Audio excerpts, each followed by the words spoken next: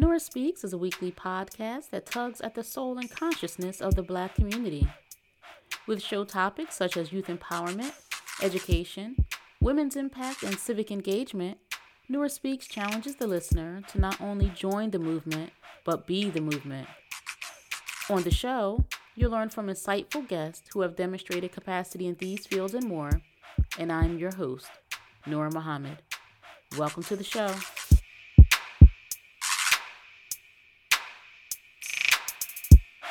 Welcome to episode 189 of the Nora Speaks podcast, and I am your host, Nora Muhammad. It's always a privilege and pleasure to be with you and to have your attention and have your support of the Nora Speaks podcast. I am very grateful for this opportunity, and I thank God for having the will and the desire to be an instrument to share truth, to share wisdom, to share insights that I have learned and have been successful in applying, and others have been successful in applying, so that we can improve outcomes in our community. But first, for us to improve the outcomes in our community, for us to improve the educational system, for us to increase the safety in our communities and reduce violence, for us to reduce and eliminate addictive, harmful behaviors, we have to have information. We have to have information, and we have to have behavior change. And often behavior change does not come until we have information. I mean, for those of us who have raised children, there's a time in your child's life where you don't explain why your child should or should not do. You just give instructions, and the explanation may or may not come, perhaps until a later time. But there are some circumstances where you just need, and I just need, our child to behave a certain way to preserve his or her safety, to preserve their life, to preserve the dignity of the family. And there are also opportunities when we are training our children to behave in manners that are conducive to success, and we have conversations and we do our best to give detailed instructions and detailed explanations, so that not only are they behavior, not only is their behavior in aligned with what we want for them, but they also have an understanding of why that behavior, why those good habits should be practiced, and why those behaviors that lead to negative habits should be avoided. Often it's easier to convince someone to behave in a fashion that we want. It's easier when they understand why, when they have information. And so that's why it's not just that we should boss our people around and tell our people what to do. And sometimes there's a need for that. But we have to give information so that our people understand, so that our children understand, so that our brothers understand, our sisters understand why and how we should be conducting ourselves to improve outcomes, to improve success rates, to reduce failure rates in whatever areas that we're failing. Maybe we're failing as families. Maybe we're failing as keeping our communities safe. Maybe we're failing at keeping our communities clean. Let's help our people understand. And that's what Nora Speaks seeks to do, to give our people information with this podcast that will awaken us, that can improve our consciousness, that will make us conscious and make us cognizant of what we're doing and how our behavior impacts others around us, whether that's positive or negative. And so with episode 189, I've titled this episode Activity, Not Anger. And what I mean by that is, as we are several years from the unfortunate killing of Breonna Taylor, Philando Castile, certainly our poor brother Trayvon Martin, and the most recent, widely known incident of our brother George Floyd.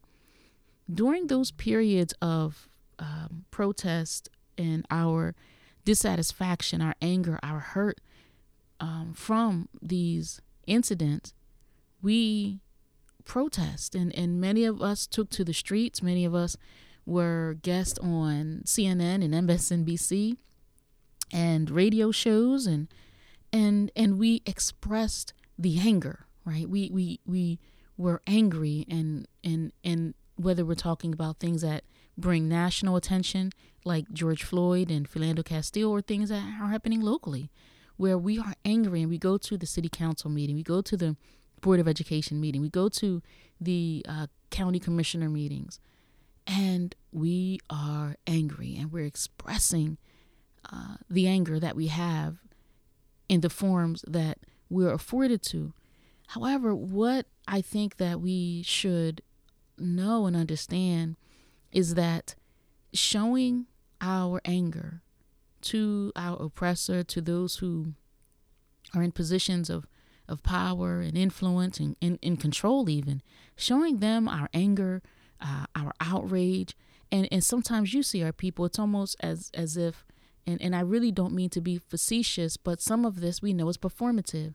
Some of us go in these forums and we're almost competing to show who can show that they're the most angry, or can, yell the loudest, and push the podium around, bang on the podium.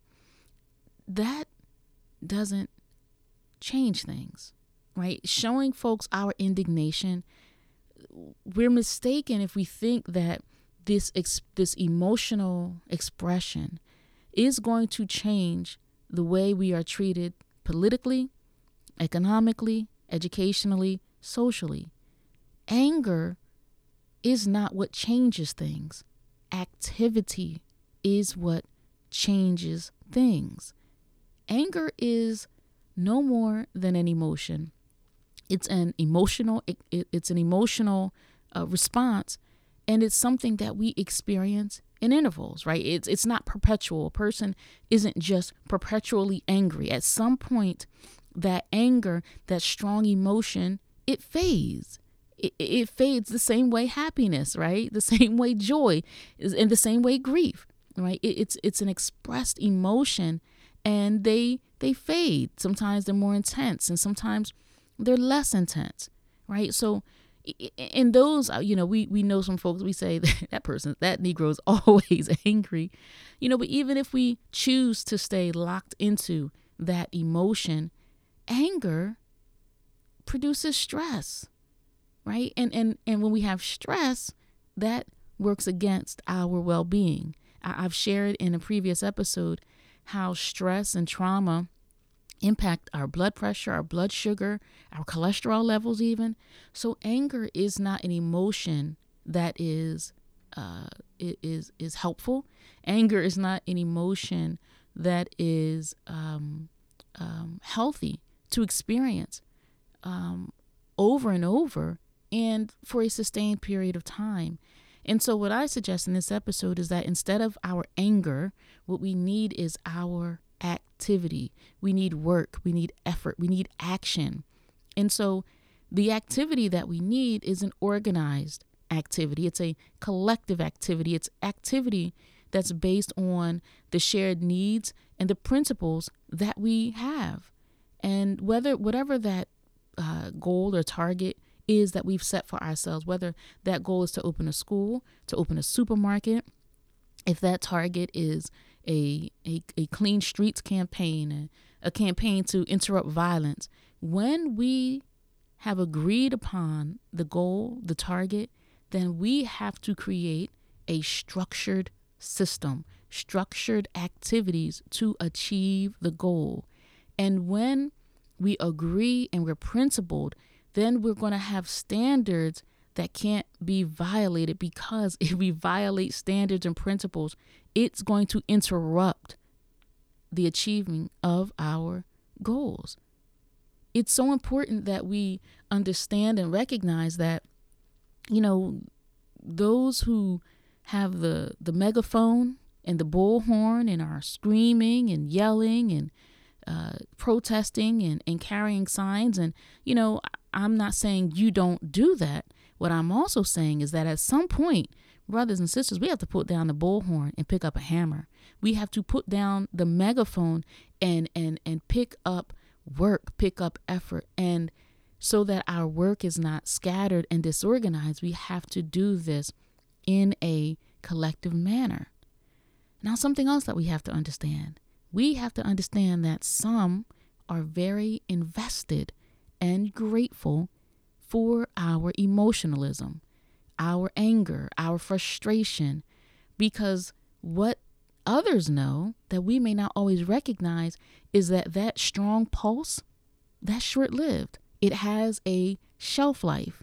And not only does that fade because, how many years are we out from Trayvon Martin? How many years are we out from Philando Castile, from Tiana Jefferson, right? That Ahmaud Arbery, that passion eventually fades, and others know that.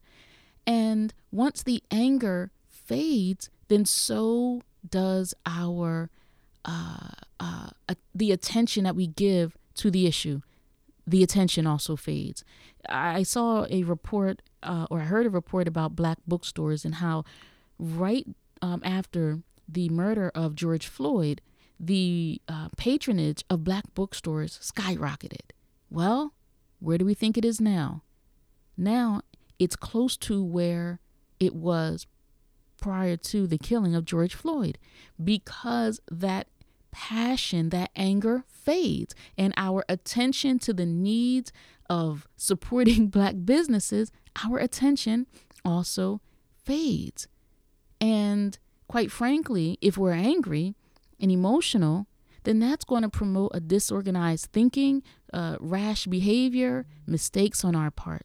So back to activity, collective, organized activity with a target in mind and principles and standards that we agree to abide by to achieve that goals. And when we have organized and collective activity, and if we have principles and standards that we will all respect towards achieving that goals, it doesn't matter if I come and I'm angry and I'm sad, or if I'm frustrated, or if I'm happy, or if I'm grieving.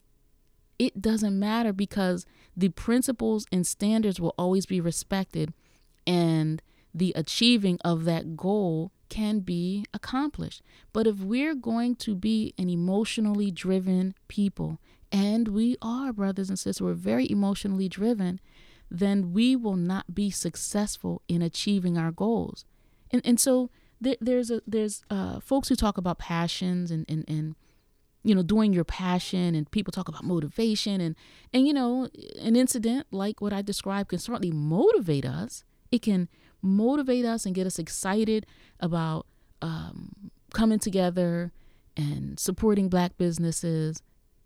However, consistency is better than motivation, because if we only unite when there's motivation, then when the incidents occur that motivate us, when they're present, we're going to get together and we're going to talk about unity. But in the absence of a motivator, we're not active. And so consistency is better. And that's why and consistency is one of those principles that I'm talking about, that regardless of how we feel, we will be consistent. Regardless of if I'm having a bad day, I'm going to do the work. If I'm having a great day, I'm going to do the work. If you're having a bad day, you're still going to do the work. You're still going to respect the unity. You're still going to respect the standards and principles and work in an organized way so that we can achieve our goals. This emotional driven response, it is counterproductive for us. However, for a lot of those who seek to keep us in the condition that we're in, it works in their favor.